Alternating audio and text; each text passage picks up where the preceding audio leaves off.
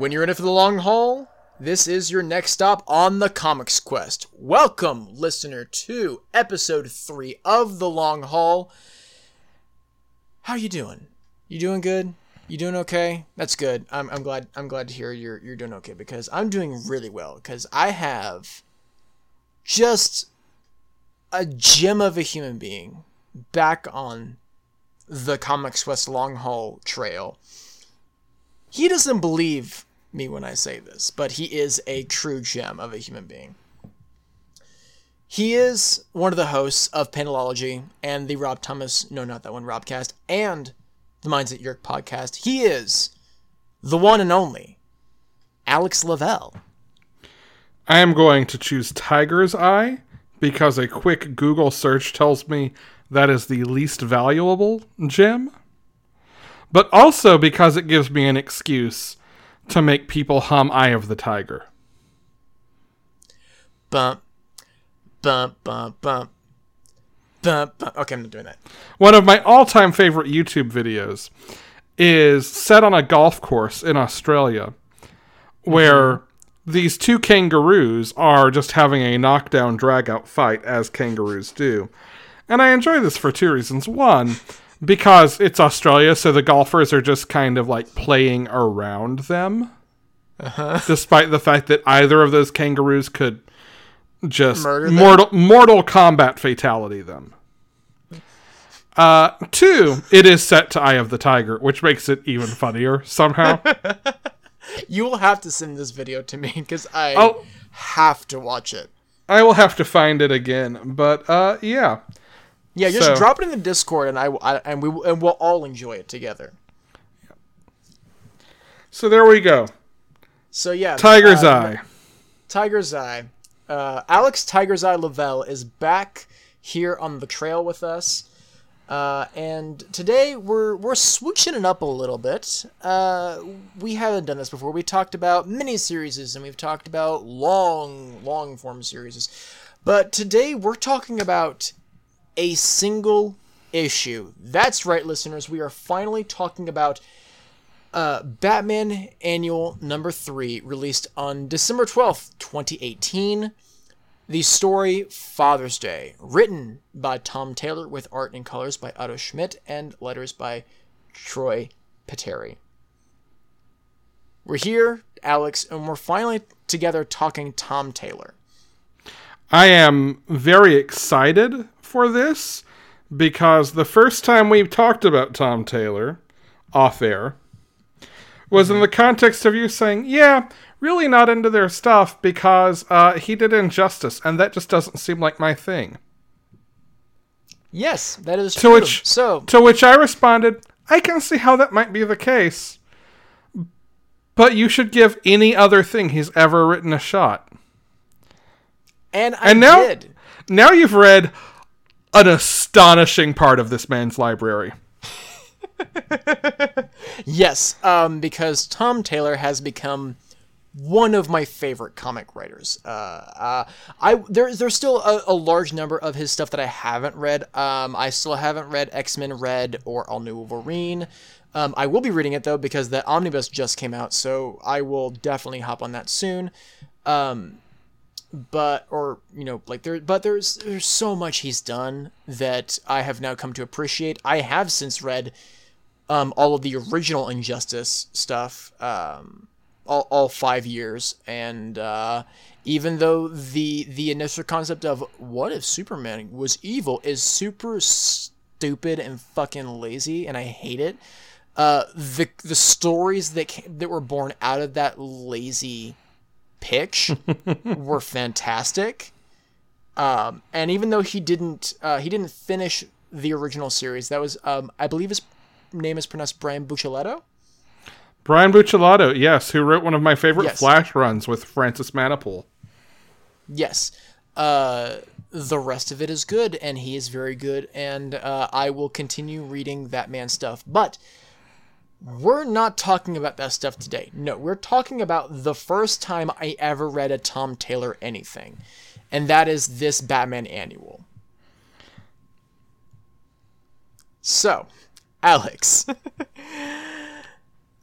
tell me, What is your history with this issue? It feels weird to bring in my normal question to my guests of what were your thoughts going into, during, and afterward, because this is such a short piece. It's only 40 pages, at least. And I just want to know, what is your history with this issue? So, I think every other time you've asked me this question, the answer has been some iteration of, I read it a long time ago and reread it for this, or I read part of it but hadn't finished it until we scheduled my talking about it. But by and large, those have been questions about things that I consumed first in trade, or in some collected edition. I was definitely reading Batman when this came out. I had been since the beginning of Scott Snyder's run. By this point, Panelology existed, which I mentioned not to plug myself, but because our production schedule for that involves buying comics on a Wednesday, cramming reading, recording. At this point in time, we were still recording on Saturdays. We didn't move to Sunday recording until COVID happened. Editing Sunday and posting Monday morning. So I tend to consume my comics very quickly.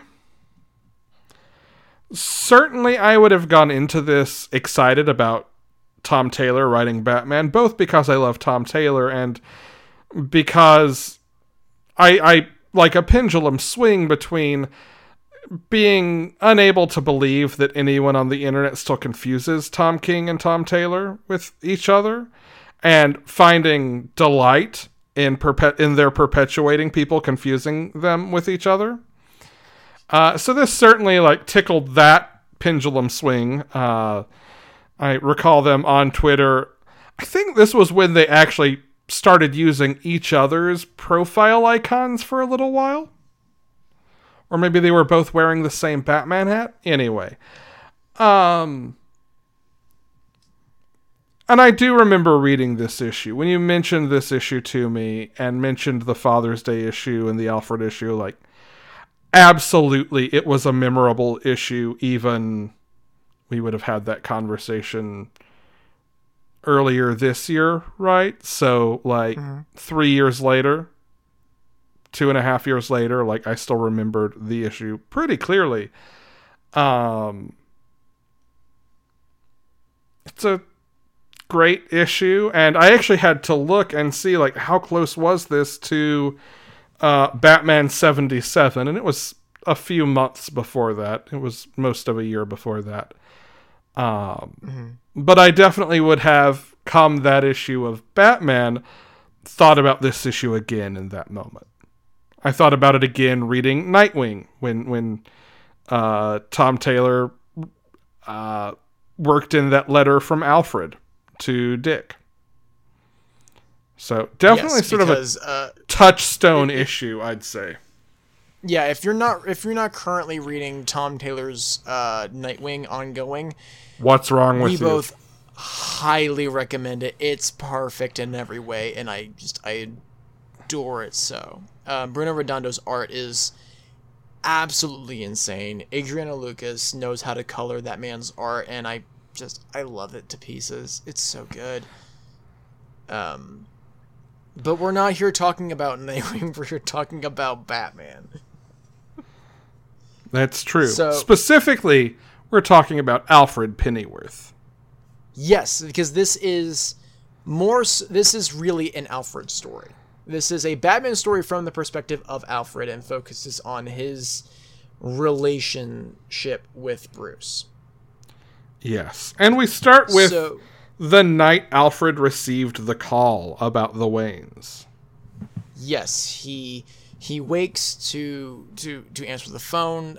He has that that immediate, I feel that knee-jerk reaction of he knows Thomas and Martha aren't home, so he immediately says the Waynes aren't home. Can I take a mess? I'd be happy to take a message. Like, because he's been doing it for so long at this point, most likely.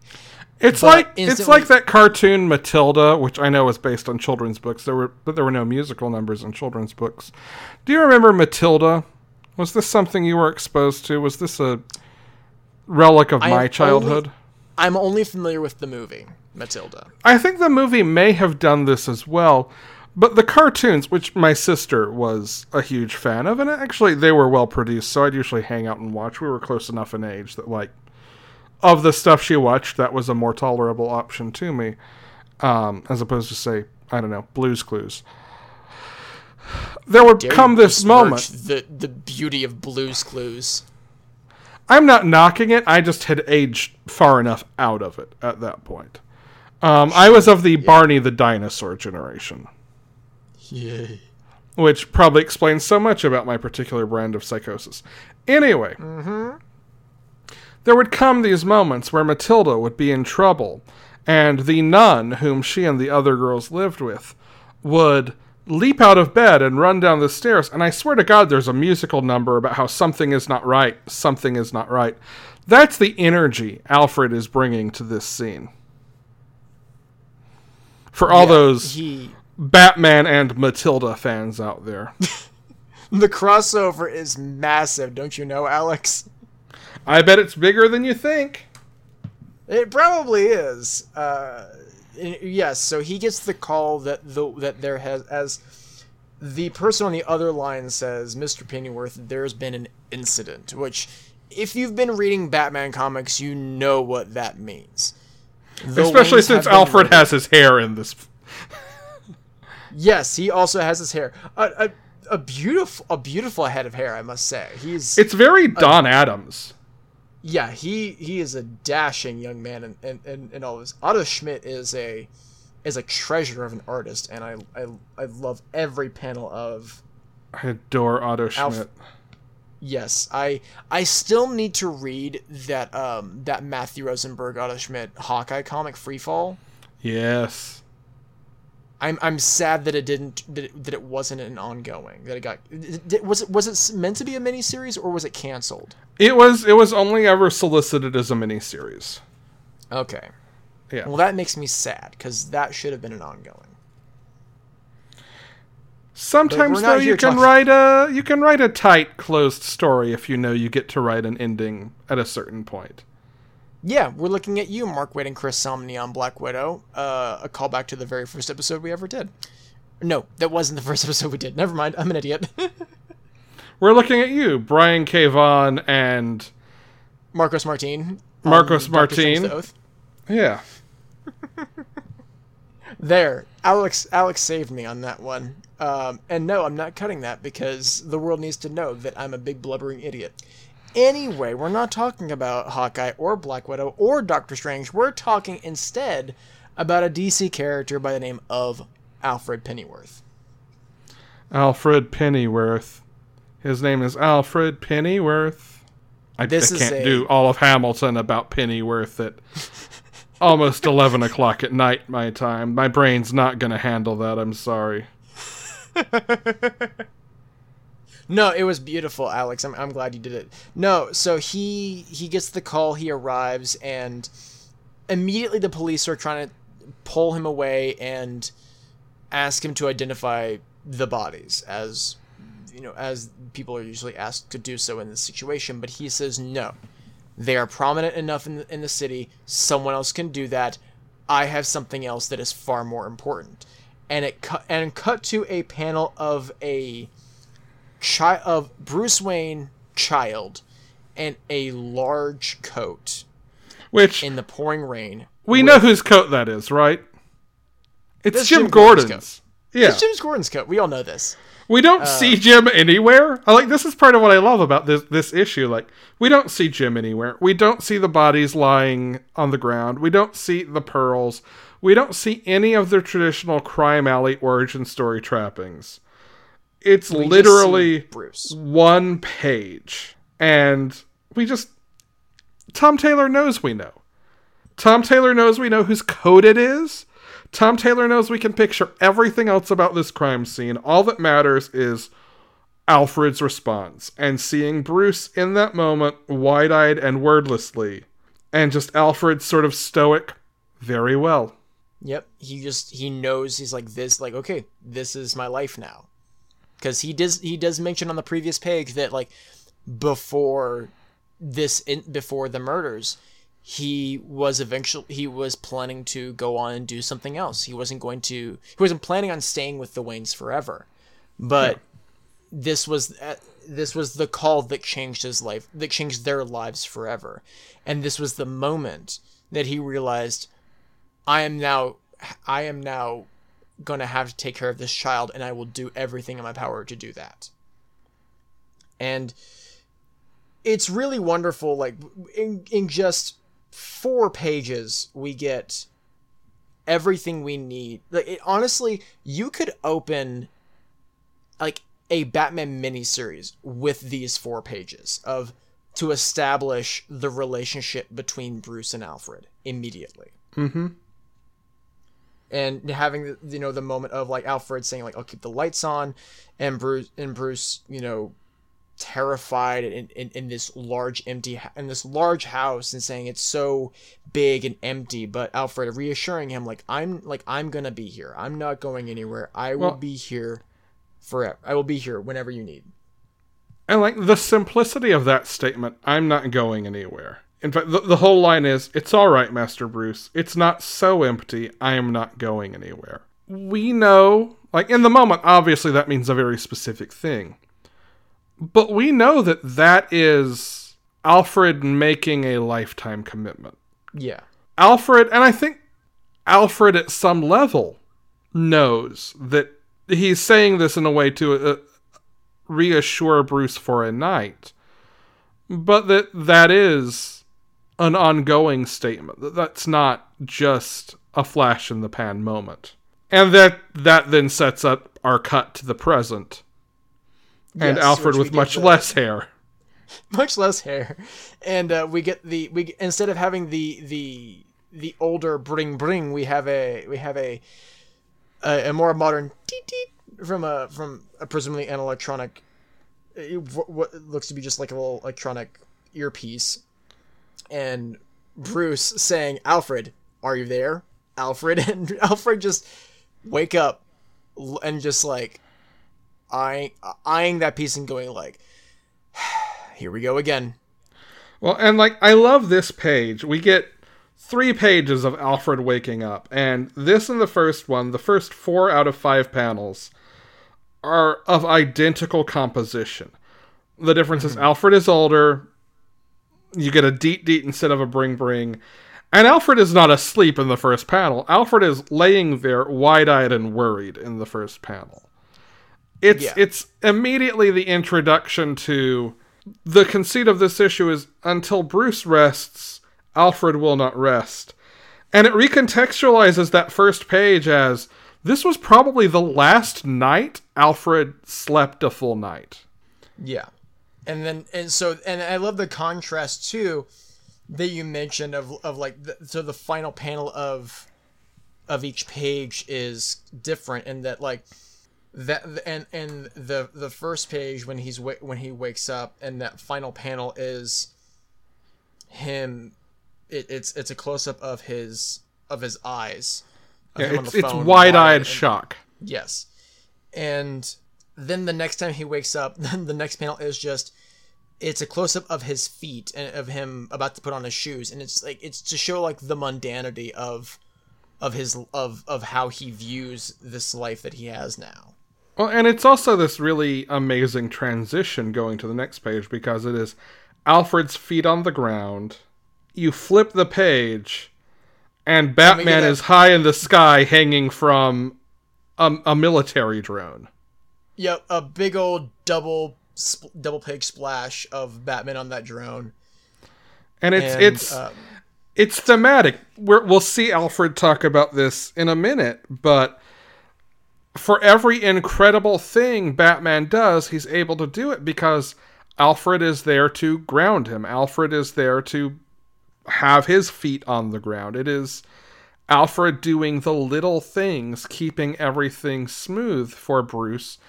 He makes the line later, like, Batman doesn't have time to check his wallet and keys and make sure they're in his pocket. Mm-hmm. Yeah.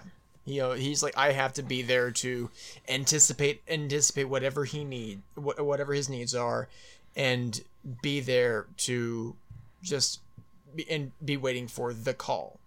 Yeah. And of course, the one where he's okay, or as he puts it, the other one. Right. And Alfred's first words to Bruce when Bruce calls in are, "I'm right here, sir," which, like, is both the, "I'm here, I've got it, what's up," but also, like, it feels like a reassurance after the prior page of the, "I'm not going anywhere." Like, Alfred is still here. Alfred is always here. Like, that line, anytime some iteration on this comes up, it guts me now. I have to assume, like, I don't know, I am just assuming here, but I have to assume that Tom Taylor, knowing he was writing an annual about Alfred, knew what was coming in the future for Alfred as well. Absolutely. Him being like a prominent DC writer alongside Tom King, and also writing on this Batman comic while Tom King was the Batman writer, he had to have known. And if he didn't, it's all the more incredible that, like, it's still this grounded in this specific way that's about to be changed. Yes. And I also want to point out quickly, so a running thing throughout Tom King's run was that he would name streets and buildings after people who have worked on Batman before. Mm-hmm. And it's not just a Tom King thing too. It's just, yeah. It's something I notice a lot in Tom King, because it's like everything is named after someone. Yeah. But I love that Tom does it with his good friend artist Bruno Redondo by having Batman say, "I'm passing Redondo in 5th." Yep. And then you turn the page and he's just in the air on a drone, aggressively hanging on to that drone, trying not to fall to his death. Yeah. He calls out on that page, "Now Chadwick at 9th," and we get the great, after a page turn, dry Alfred, "You've moved 4 blocks in 2 sentences. It's so I'm good. steering a Predator drone away from a populated area, out to the harbor. Of course you are. This is something that, like, reading this reminds me so much. I'm like, this could have absolutely been like an episode of the Batman the Animated Series. Sure, like, if we spun an episode from Alfred's point of view, where Bruce is just, like, in and out running through the episode, I think that would be an incredible episode, for one thing. Yes, it would. But you're absolutely right. Yeah, and also I want to point out, like, we get some pretty amazing action sequences throughout this annual, and just Otto Schmidt is just really fucking good at it.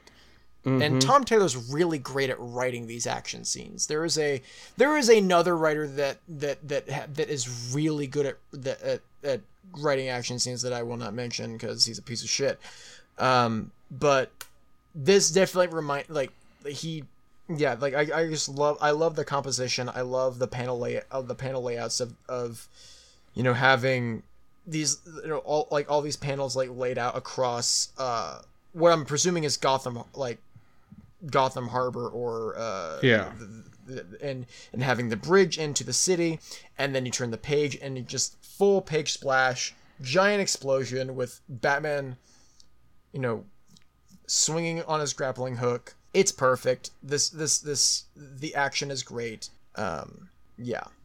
And then we're back to another Alfred page, which is, again, mirroring one of the prologue pages. The second page of the issue was these 4 panels, sort of each a little more right on the page than the other. And behind them, instead of white gutter space, is just a silhouette of Alfred against a red background. And then we get the mirror of that after Batman swings in front of the bridge, where each panel, as you go down the page, is a little more left, and Alfred is facing the other direction, and his hairline is further back. And he's, again, walking through the house the same way he sprinted through the house in that second page. And now Right, it's the, like, it feels simultaneously like ritual between the two in a way. I'm coming in and staying in. No, of course not. And the very dry Alfred ribbing.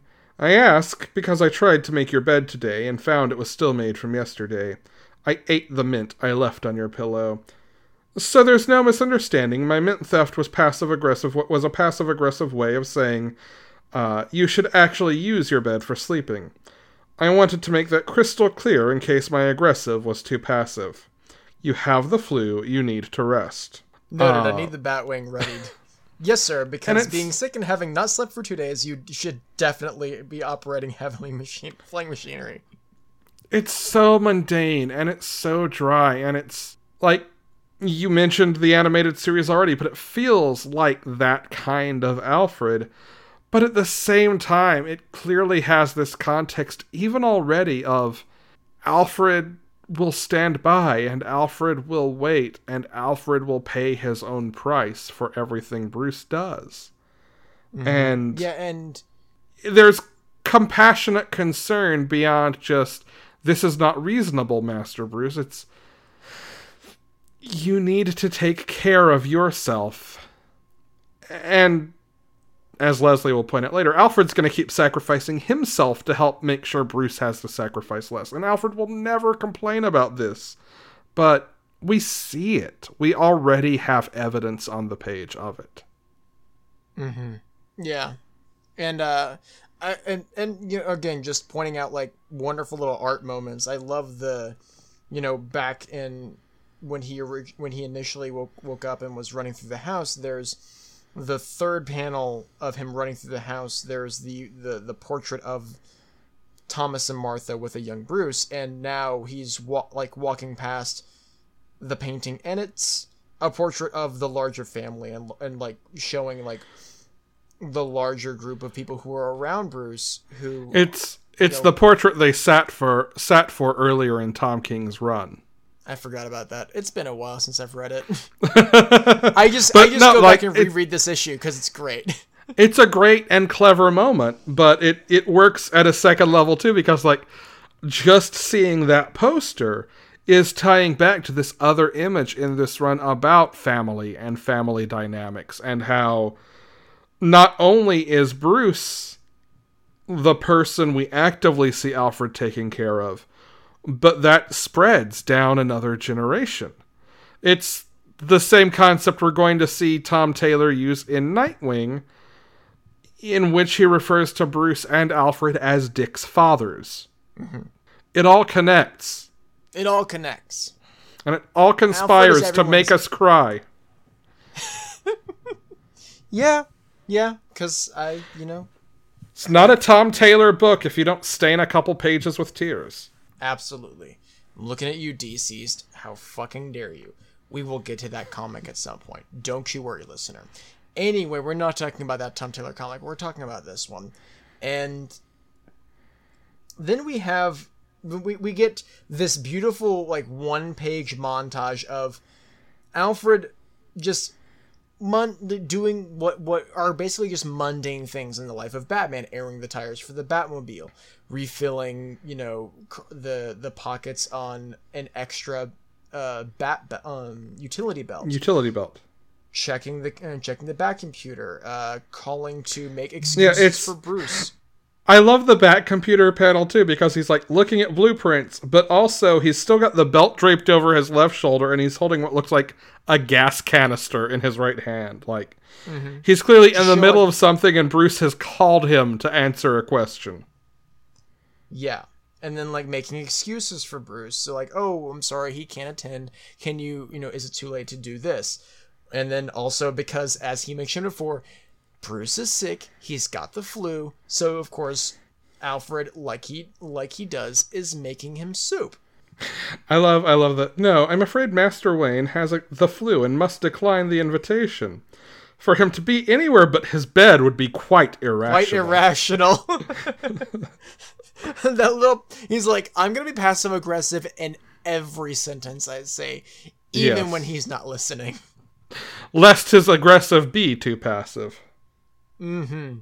And then we get, I must say, one of the best designs for the Batmobile. I don't remember this being the design for the Batmobile in the rest of King's Run.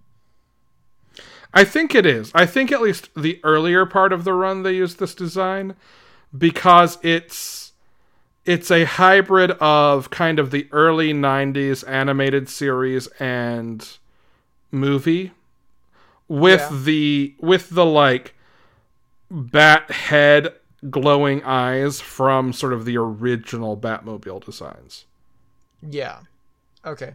But but you know, just I love the way Otto Schmidt draws it. It's great. I love the little sound effect there. And Alfred coming in to greet him, and he's like, "Welcome home." And immediately Batman's like, down to business. Like, we have to talk about these things, about, you know, unmanned aerial vehicles and carrying missiles. The military is denying this, of course, and Alfred coming in with that dry humor. Yes, I imagine that would be quite embarrassing for some very serious people. Saying that to a man who is dressed as a bat. While holding a covered dish. Yes, and Batman talking about, like, I've gotten relevant Pentagon reports from a Russian hacker. Alfred replies, that's a troubling sentence for a number of reasons. And Batman just ignores him because he's like, good old Alfred's humor, I gotta deal with my shit here. And they reveal that the drive for Batman right now is a former drone UAV operator by the name of Peter Harris, who has discovered that the UAVs he's piloting were dropping bombs on civilians, and that broke him, understandably. And he is now calling him. Now he has sent his former employers a message where he says, "You want to play God with no repercussions? You think you can rain hellfire from the heavens with no accountability? I am holding you accountable. Now you will feel how they feel, afraid of the sky." And Batman says he calls himself the Drone, with Alfred saying, "Well, that's unfortunate." Yeah. I like the idea of Alfred silently, or not so silently, judging every villain's name as they come through. It's pretty great. Hey, he's an actor. He's got a flair for the dramatic. Exactly. Look, we don't appreciate Alfred as much as we should, and this issue proves it. Truth. Yep. So Batman takes the extra utility belt, talking about, you know, like, the psychological profile of this man who calls himself the Drone, and realizes that, you know, the UAVs that were being piloted were made by a company called Cineco in Gotham, and the manufacturers and designers live in the city, and he has to assume that all of them are targets. So he's gotta go. You just gotta figure out what's going on, and he can't do that from the ground. He's gotta do it from the sky, which is why he's got the Batwing.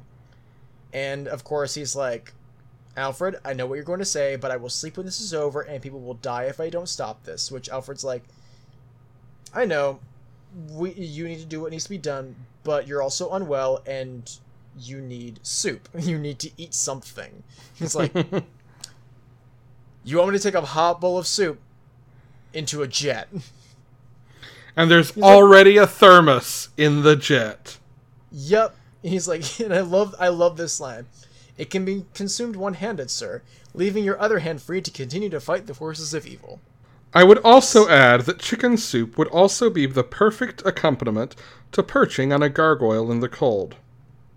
I understand a thermos would rather ruin the image, sir, but I promise not to let any of your major villains know.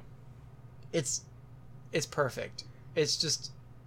And he's got that little, like, half smile on his face. Like, he knows there's nothing he can do, so he's just going to tease him. Yep. Yeah, it's pretty great. Alfred's too perfect. He's just too perfect. We get another little montage as Alfred tries to, anticipate whatever Bruce needs. Including mending the cape, hanging it up, sharpening some batarangs, and putting a fresh mint on the pillow. Yep. Which he'll eat tomorrow. He will. Or so we think. One would presume. And this is when, like he mentions, this is when he anticipates all of his needs and does what he needs to do, while he's also waiting for the call. The call that tells me he's alright, or the other one. And we all know what the other one would be, presumably. That he's not alright. Yes. That he's in fact hurt or something. Unfathomable. He might be dead. He would be without Alfred. We're just saying. Yeah. Well, no. Alfred says that's not true later in the issue. Alfred even addresses that in this issue. Yeah, that is true. I disagree with him. I disagree with Alfred, though. I disagree with him on that. I mean, he's still alive in Tynan's run so far, so we'll see. Yeah, that is true. We'll see. And we get, an action montage set piece while Alfred narrates over it, talking about how, he believes that the city demands too much of him, and whenever Gotham is threatened, Bruce feels that nothing else matters and it's all consuming, and he feels that Gotham's safety is his responsibility, and commenting on the eternal drive of the Batman. One thing that I think is noteworthy about this issue is while the big action set pieces are cool, they never steal focus from the little things. Yeah. Like, there is arguably more to talk about in the pages of what Alfred's doing, especially if you want to get into the composition like we have, than there is necessarily to talk about in a big fight scene or choreography over the next couple of pages. Not to say it's not beautiful and not cool and not engaging, just the way that the storytelling paces, and the way Otto Schmidt sort of paces the economy of the art. Mm-hmm. He's putting the time, he's putting the composition, he's budgeting, the hours he has in a month to draw this issue in the things that are really what this issue is about. And he still makes the other stuff look spectacular. But it's to serve those quieter moments and those character moments. It's not about the big flashy bombast, even as cool as some of these pages are. Right. And so that leads us to a drone dropping a bomb on a building, which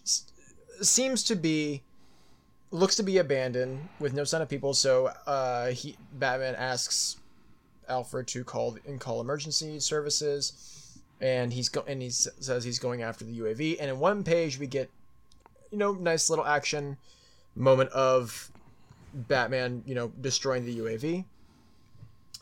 After which he says that that there is someone down there, so he goes down because Batman is someone who will always go to save civilians. Especially as it was mentioned, he feels that Gotham's safety is his responsibility, and that's every citizen within the city. And he tells him he's gonna get him out of there, and he's trying to figure out who this person. He's trying to figure out. Ask Alfred to help try to figure out who this person is, because they seem to be in no shape to tell him who they are. And then we get this nice little this very small panel right at the edge of the page, revealing a knife, and then we get Batman being stabbed. Because Batman gets stabbed a lot. He does. Well, and his armor will handle gunshots and will handle being slashed, but it doesn't handle stab damage. It doesn't handle the pokey things. Yeah. Or the Gumby things. That true. That too. Yep. So and it is revealed that this person is not in fact in distress. It is actually Peter Harris, the drone, the man that Batman is looking for, and we get an entire fight scene where the end result is Batman throws the thermos of soup right in Harris's face and knocks him out. Yeah. Which is perfect. Alfred coming through right at the end. Alfred always comes through. Yep, and Batman just calls the police, tells them where Harris is at, and disappears before the police can show up. And that's when Alfred gets the call, saying, I need to pick up. And that notifies Alfred that something is wrong. That Bruce is not in the shape that he normally is, that he needs help. And Alfred is already running, getting more information. Batman says, Alfred, I need a pickup. Sprinting, grabbing his coat, Alfred is asking, can you get to the Batwing? No.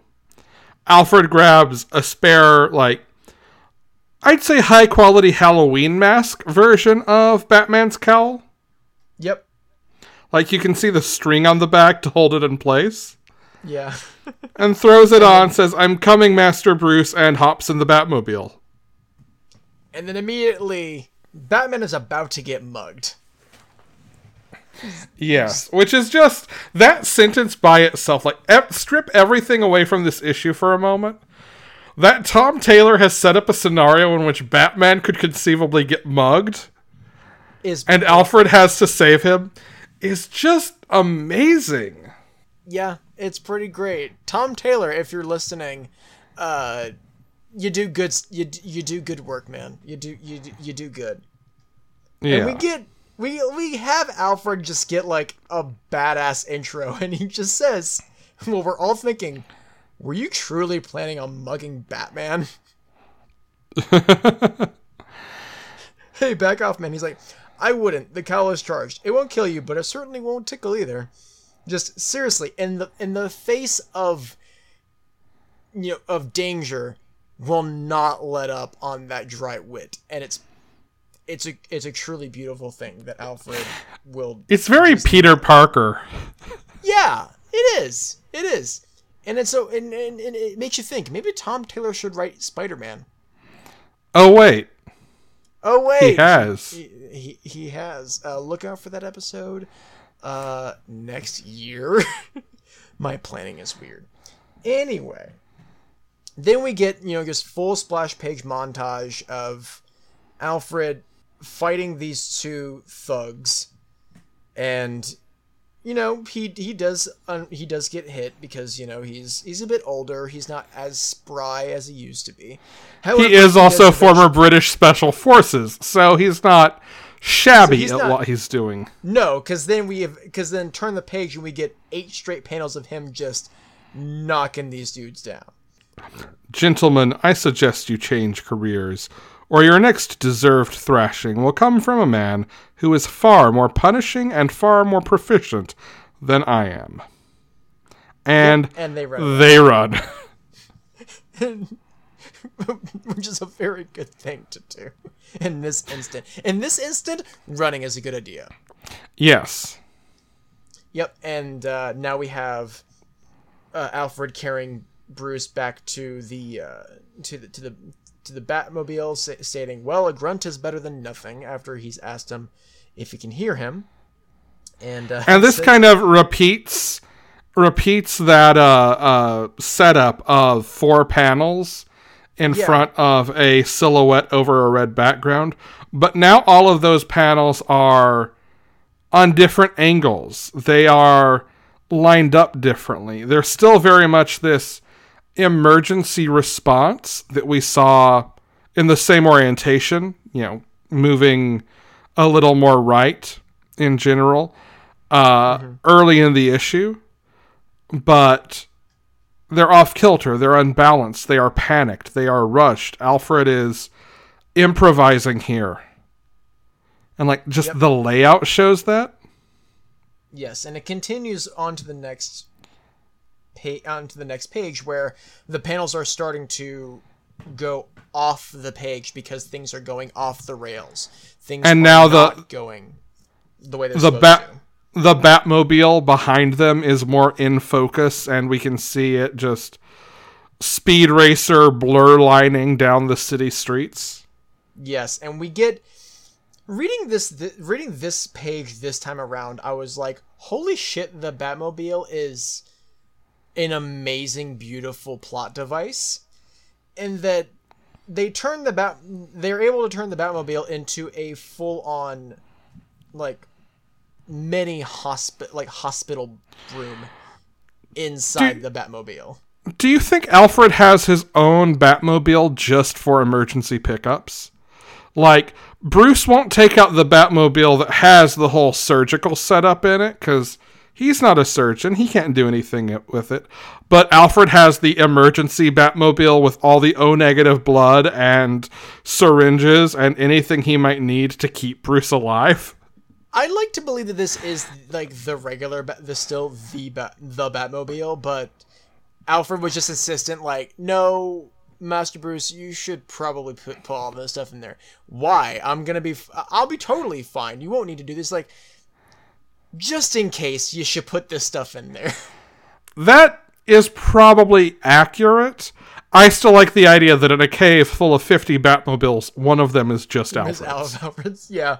I also like that thought too. And it's like Bruce just like giving a tour to the new Robin. It's like, okay, so this is my Batmobile, and that's Alfred's, and this is the Batwing. And they're like, hold on.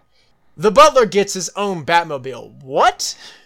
This is actually why Jason Todd is always so mad, because Alfred has always had a Batmobile and Jason never got one. Damn. Yeah. Sure.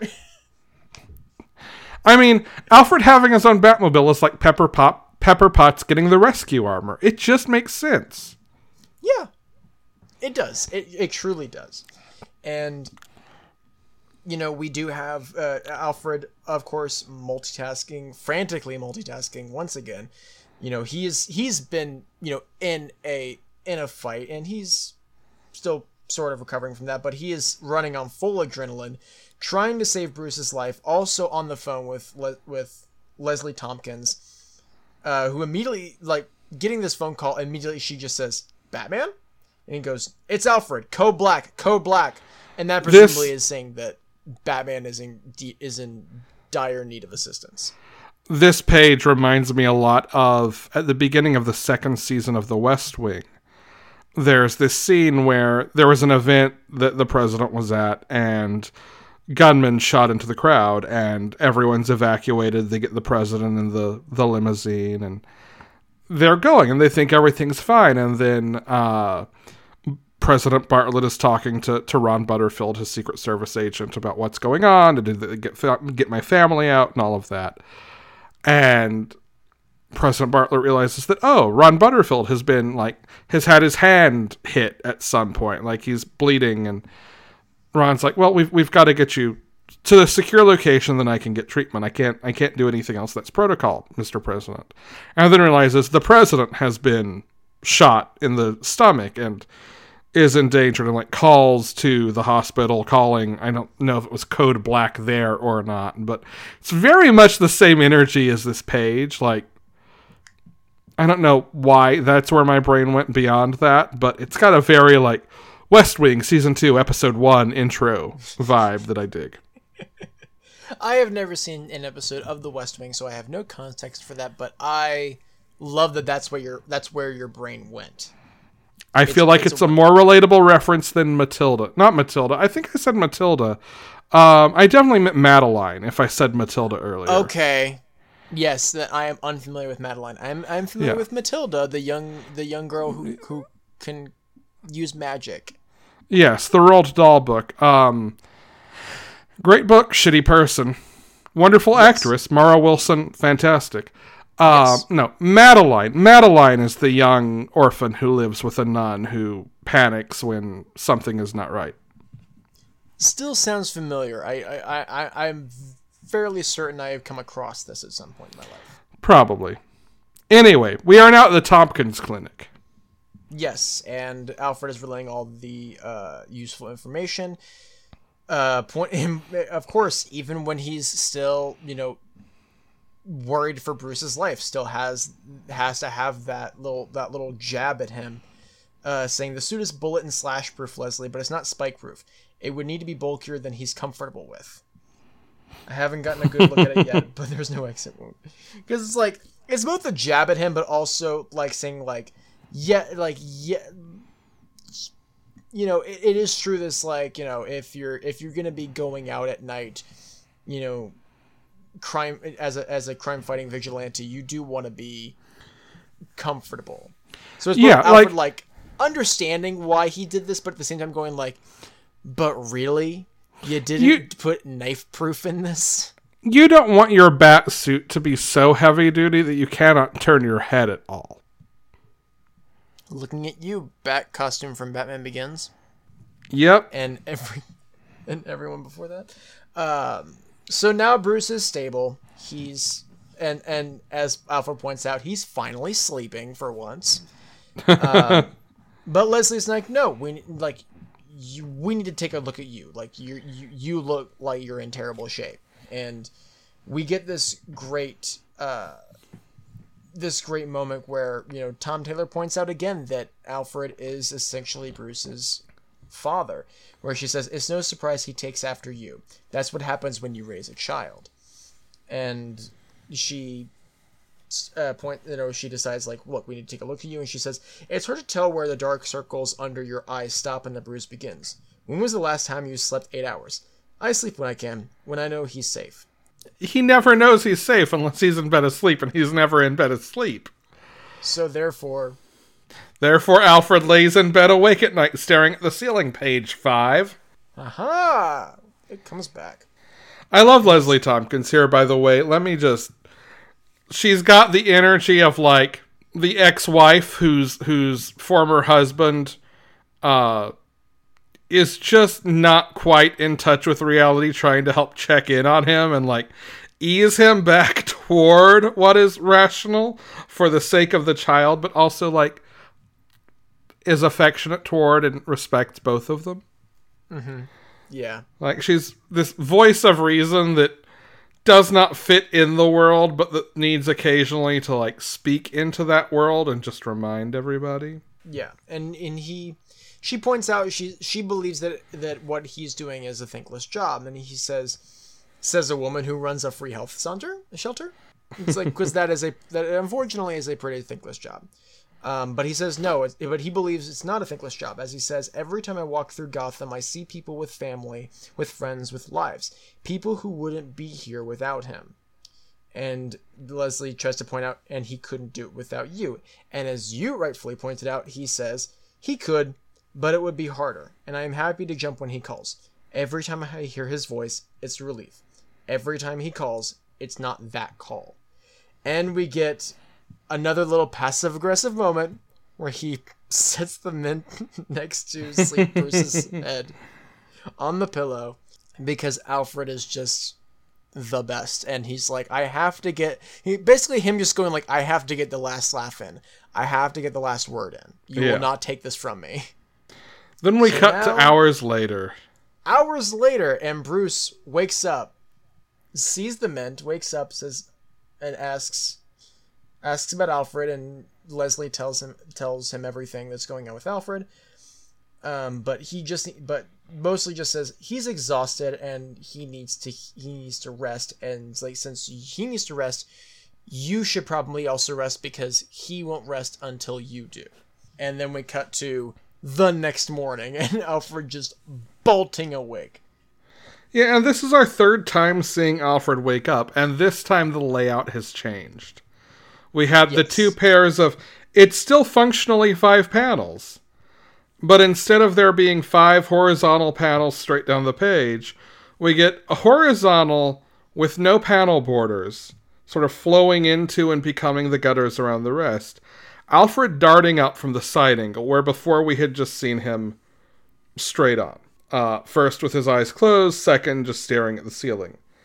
The next panel is pulled out a little more than the first ones we saw of him laying in the bed, but is angled. And then we have 3 vertical panels along the bottom of the page. And that's where Bruce comes into the picture, and suddenly everything is different. Everything has turned. Literally, it has turned. And Bruce brings breakfast to Alfred. Of course, he has burnt the crumpets because... Again. I've brought down elaborate global criminal empires using barest scraps of information, but I can't work out how to toast a crumpet. And Alfred points out that Bruce took away his communicator and his phone, and Bruce says, "Yes, I did. I didn't want you to be disturbed." And I loved Tom Taylor calling back to this. "How do you take them from my bedside without me notice?" Oh, of course, you're you. Yeah. He's Batman, so he can just do that. "How are you feeling, Master Bruce?" "A bit stabbed." And like, which Bruce, is like Bruce returning that kind of Alfred humor. Yeah. So Bruce says he's gonna leave, and Alfred's like, "So you'll call?" And Bruce says, "No." And Alfred starts to object, and he's like, "If you expect me to stay in bed, not knowing if you're," but Bruce says, "I'm not going. I realize you can't relax if I'm out there, and I'm not very mobile, having had a few inches of steel tear through an abductor muscle and pierce my kidney. So I've asked Cassandra and Duke to patrol the city in my stead." And Alfred rightfully points out, "That's uncharacteristically sensible, sir." Now, before we turn the page, I want to point out something that Leslie had said. Mm-hmm. "You're going to need some time to heal, Bruce. I suggest you also use the time to give Alfred some moments when he doesn't have to worry about you. Do you know what tomorrow is?" And we turn to the last page. And Bruce says, "I didn't want you to have to worry today."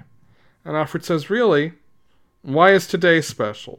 Bruce gives him a sort of loving look, and then turns away, kind of smiling to himself. "Get some rest, Alfred." Alfred is standing or sitting in bed, very confused, black eye. And our last panel of the page is a picture of a younger Alfred and younger Bruce in a frame in the foreground. Alfred in the background, sitting on the edge of his bed, eating his burnt crumpet. And the title of the issue, Why is Today Special? Father's Day. And that's the end of this issue. And it's a beautiful, perfect encapsulation of the relationship between Bruce and Alfred and why it's so important to Batman mythos. Agreed. And this is one I've been wanting to cover on the show for a long time, and I just felt that Comics Quest didn't have the format for it, essentially. But with the long haul, I was like, oh, I can talk about whatever the hell I want. And I was like, this is the perfect moment to finally talk about this. And I'm finally going to be talking about Tom Taylor comics, which means Alex has to be here for that. Yes. I will absolutely claim responsibility for anyone who wants to give me that for their affection for the works of Tom Taylor. Yes, I hold you completely accountable for the reason why Tom Taylor is one of my favorite writers working today. And I just love everything he does. It's wonderful. There's a wonderful level of humanity brought to the absurd world of superheroes that he brings that is occasionally lacking. Mm-hmm. And I'm really happy that he's doing what he does. And I'm glad this was my first introduction to his work. Yeah, I definitely think if you've never read any Tom Taylor, what's wrong with you? But also, this is an easy place to start. Yeah. Yeah, and of course, the show isn't all about, or this particular side of the show isn't all about, great starts, but this is for this writer in particular, of course, I feel like at this point, everyone knows who Batman is.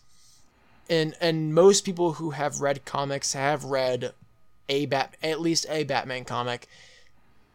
This is a great one to get into, and especially to get into this particular writer and artist. We can't overstate how amazing Schmidt's art is in this issue.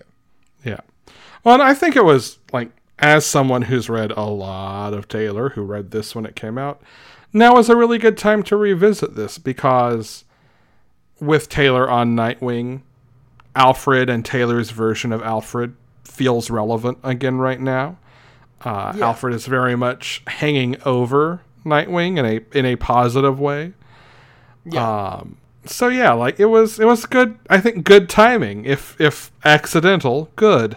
Mm-hmm. Yep. So I highly recommend. We both highly recommend everyone check this out. You can check it out in a myriad of ways. If you want it physically, it is collected in trade under the Batman Volume 9, The Tyrant Wing.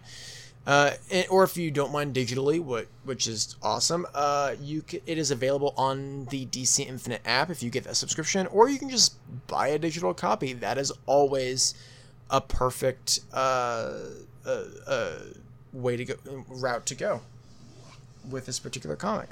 And also, because we keep gushing about Tom Taylor, just go check out all of his stuff. It's like it's everything we've said and more. It's all just great stuff. I also just did a quick lookup, and if you wanted a physical copy of this issue, you can actually get them on some comic retailer websites like Midtown Comics.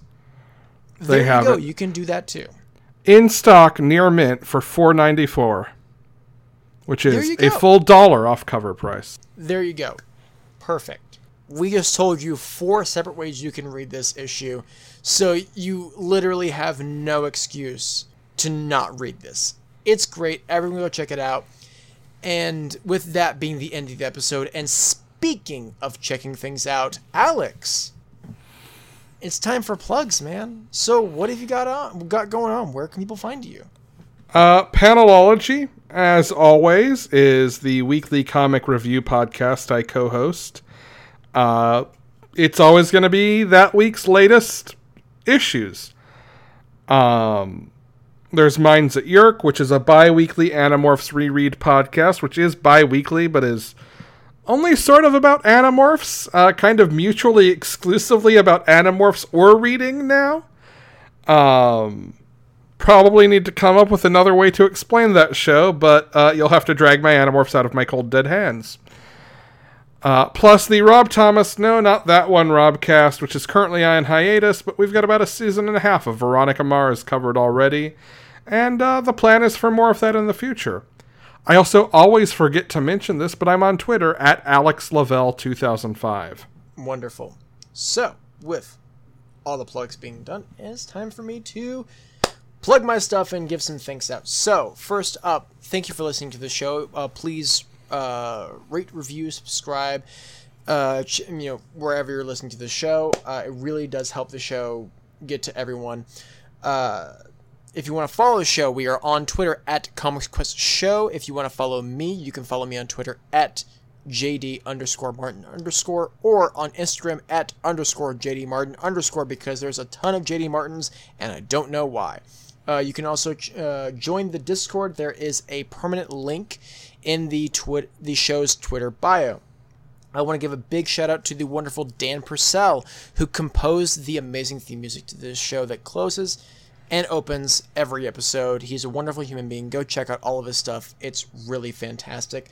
And I gotta thank the wonderful folks at Certain POV for continuing to put up with my dumb bullshit and just allowing me to have not one, but now 2 podcasts under their wonderful network.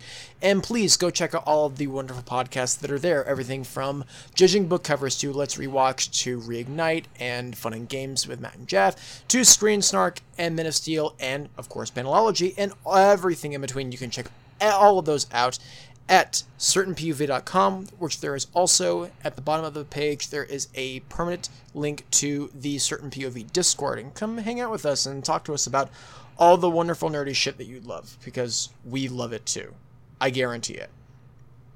So, with all of that out of the way, time to talk about what's coming up. So, the next week will be the penultimate episode of Season 3, where we will be discussing the miniseries Ballistic by Adam East Mortimer and Derek Robertson, with the wonderful returning guest Jesse Ferguson of Recorded Tomorrow.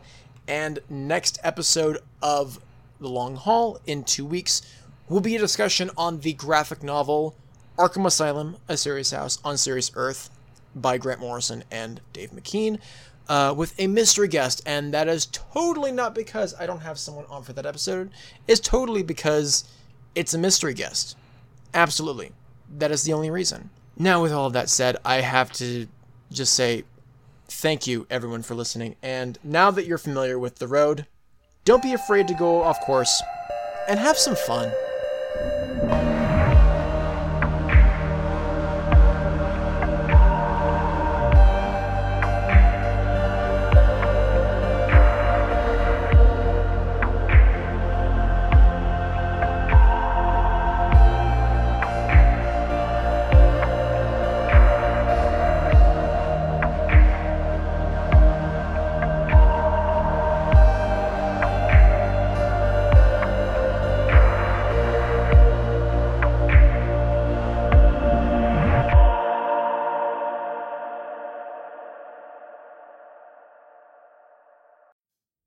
Did you know Rob Thomas has been writing since the mid-90s? The Matchbox 20 guy? No, the guy behind Veronica Mars. Oh, and iZombie. And Cupid, Party Down, the Cupid reboot. I haven't seen those. Me neither, but we should watch them and then talk about them on our podcast. Yes.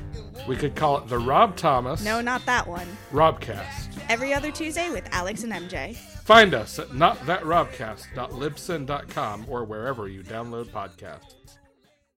CPOV. CertainPOV.com.